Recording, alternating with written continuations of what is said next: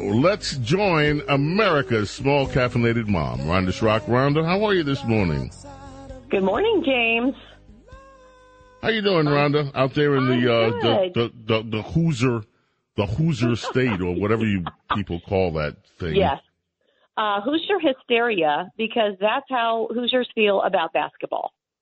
This is a state that loves its basketball. So there's a lot more to do than just watch the corn grow. We play basketball, and I don't know, surely you have seen the movie Hoosiers starring Gene Hackman? No. Oh, my goodness, James. How are we even No. No. It's so good. No. It's the story of a little high school basketball team that went all the way to the state house. Good. Yeah. Hey, listen. Whoopee. No, Rhonda, really, a little small basketball team went all the way to the state house. Whoopee. Yes, and they won. Hey, and they won. And they probably won at the last minute with somebody making an impossible shot who was never supposed to play the game ever. And it was just one of those things, and everybody's crying at the end. And, whoa, they won the state championship. Woo-hoo. Were you dropped on your head as a baby? That's based on a true story, but this is what I was trying to tell you. I saw Rudy. I saw that movie, Rudy. Yeah, that's a good one, but you've got to watch Hoosiers. We have that. We're reenacting that right now. Our boys' high school team from here in the cornfields have never been in the state championship. Tonight, they are playing for the state championship in the state house. Oh, boy. Oh, yes. It's a very big deal. Police escort, town streets were lined. Police escort? Oh, yeah. For a bunch of high school basketball players? So you never grew up in a small town, did you? I grew up in a civilization. I grew up in New York. Oh, my. Well, it's a but I used to visit. No, I don't want to be an elitist. I used to visit small town USA. My grandparents lived in Alabama, in a little town that you could spit all halfway across the town. So, I mean, I know what it's like to be in small town USA, and I love small town USA. Mm-hmm. I love the values. I love the people are nice. Even people are nice everywhere. At night, you can go out and look at the stars and actually see the sky looks different. The air is different. Yeah. All of it. My grandfather grew corn. I know what it's like. I've seen the corn. All that stuff. I appreciate it. But I grew up in a civilization. I'm sorry. We didn't get police escorts for high school basketball teams. Well, I'm sorry for you. But I still don't know what a Hoosier is. I can't even explain that. It's just what we're called, and so we just go with it. Yeah. Okay. It's an exciting time for our little town. But anyway, I hope your high school basketball team wins, and that the state house is lit up in whatever the Hoosier colors are, and then tomorrow morning everybody can go back and shuck some more corn. Oh, that's funny. We're still friends. I can't even believe that. And by the way, I shucked corn too. Yeah. And I knew how to do that thing with the beans, where you have to take that little string and pull them down and get the beans out. Yeah. And then I was it's a real thing. Yeah. It is. Well, we've raised, our 4 boys here. Yeah. Right around the cornfields. We go running past cornfields. We watch them turn brown. We watch the combines. We run past the combines as they're going through the field. It really is a lovely thing. So anyway, but what I wanted to talk to you about, I've been a mom for 33 years. I can't even believe it's been that long, but I have. And if there was one thing, James, in my life that I ever wanted to get completely perfect, it was parenting. But I quickly discovered that I was never going to be a perfect parent. That wasn't possible, but that I could be a good one.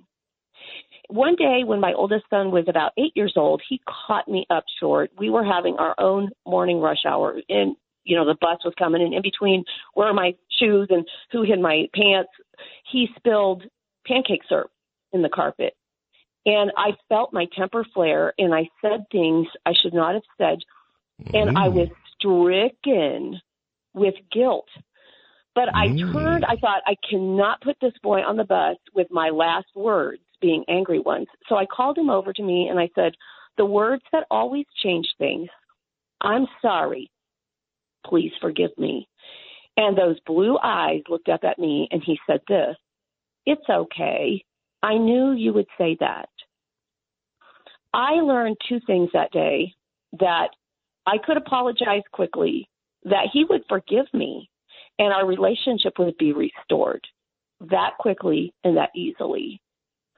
So we have practiced that, and believe me, James, we have had plenty of practice with having to own our parenting failures, going to our boys when we knew we had failed them or hurt them and saying, we messed that up. Will you forgive us? And they have been so quick and ready to forgive. Nothing has exposed my fault lines. I don't know if you found this in your own parenting. Nothing has exposed my fault lines like having a kid. And nothing has given me greater opportunity for personal growth. So what we have done that I think has made us successful is we've taken charge of our own personal growth, emotional, spiritual, mental, physical health, all of it.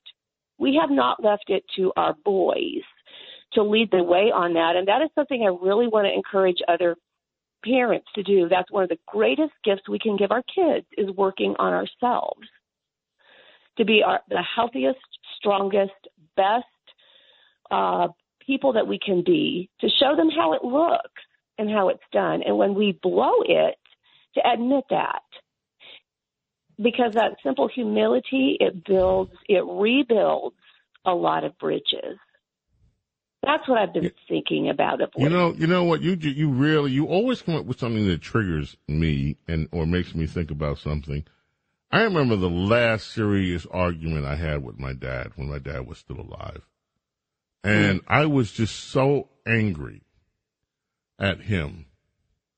And one of the things that he later apologized to me, and that to me floored me. Wow. Because my dad was like, number one, I always thought he was always right about everything. My dad was the best man I've ever met in my life. He was kind. He was smart. He worked hard. He loved his family. He was creative. My dad was the best man I've ever met in my life. And for him to do that, what you're saying about forgiveness and being unafraid to ask for forgiveness from your kids is really profound, because it also teaches them. It's amazing when you learn as a child that your parents aren't perfect. That they make mistakes too, and that I think that's what helps you understand that human beings, no matter how hard we try, we will always be, most of us, at least anyway, always in search of perfection, but never there. Yeah. That this is part of the journey in life. That we have the ability to improve. We have the ability to do other, but we're not perfect. And it's amazing. When I look at, for instance, I get a chance to see up close the way that my great-nephew looks at my nephew and his mom. And the way that it's amazing to watch young kids with their unconditional love for their parents, and at the same time working out their own personality, going through the whole no stage, going through the think that they're the smartest things in the world stage. But still, it's all about unconditional love. And that's what is one of the things that we're blessed with the most in life, the unconditional love that we have for our children and that children can have for their parents. Yes. And it's a great relief to know that we don't have to be perfect parents to be good parents. When we can just sort of take ourselves off of that hook of perfection and allow ourselves to be the imperfect humans who have the maturity to own our failures, it's a great relief. And the more ease with which we can live our lives and the more peace in which we can live our lives, the better relationships it makes. And it just eases the atmosphere in the home, because if mom and dad are not uptight, then the children are not so likely to be uptight and filled with anxiety. So it's a privilege to model those things, even imperfectly, for our children. The boys have pushed me far beyond what I ever thought where I thought I could go to become a person I did not know I could be. That's amazing. Gift. What a gift that is. And it is a gift. Rhonda, where can people find you?